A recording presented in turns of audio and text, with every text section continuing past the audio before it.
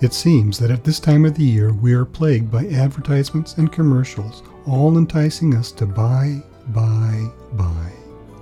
In today's Parent Talk Tips, Diane talks about materialism and Christmas. Parents are worried about materialism at Christmas. Our culture is all about materialism, and that's because billions and billions of dollars are spent on advertising to make us feel discontent with what we have, and especially to make our children feel discontent with what they have so that they can write their Christmas lists in great detail. So we come by it honestly, being bent toward looking at Christmas as a time for what are we going to get. One of the things that parents can do is to model different. What we do in our home sometimes is we let the kids lead and they choose the topic. And I would say to parents who are concerned about materialism this Christmas, be proactive and check out World Concern, worldconcern.org.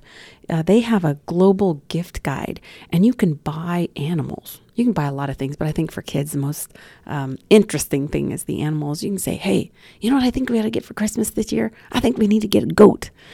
And so go on the website and say, let's buy a goat. And that'll get the kids' attention until they realize, well, we're not going to actually keep the goat. And actually, we probably won't even ever pet the goat, but we're going to get a goat for someone. And we can imagine what it would be like for this family to get a goat for Christmas.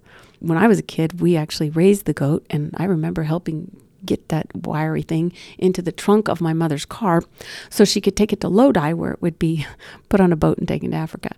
But we're not going to be doing that, so you get to do it the easy way. Just go to worldconcern.org and buy an animal. Let your kids choose. You're modeling anti-materialism.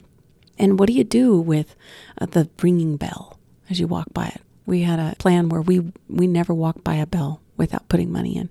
Always save up money in the car so that the kids all had something. They had something to put into the Salvation Army bucket. Their motto is doing the most good. And that was a way that we helped our kids deal with when they're going shopping and they're looking on the street corners and they see cold people who are holding cardboard signs. And they're saying, we need food. What do you do with that? Do you give money to everyone? That's a tough question. And our answer in our family, and everybody has to wrestle with that themselves, was we want to give to organizations that can help people like this because we don't know how to help them very well. We're not smart. We're going to do what God tells us to do.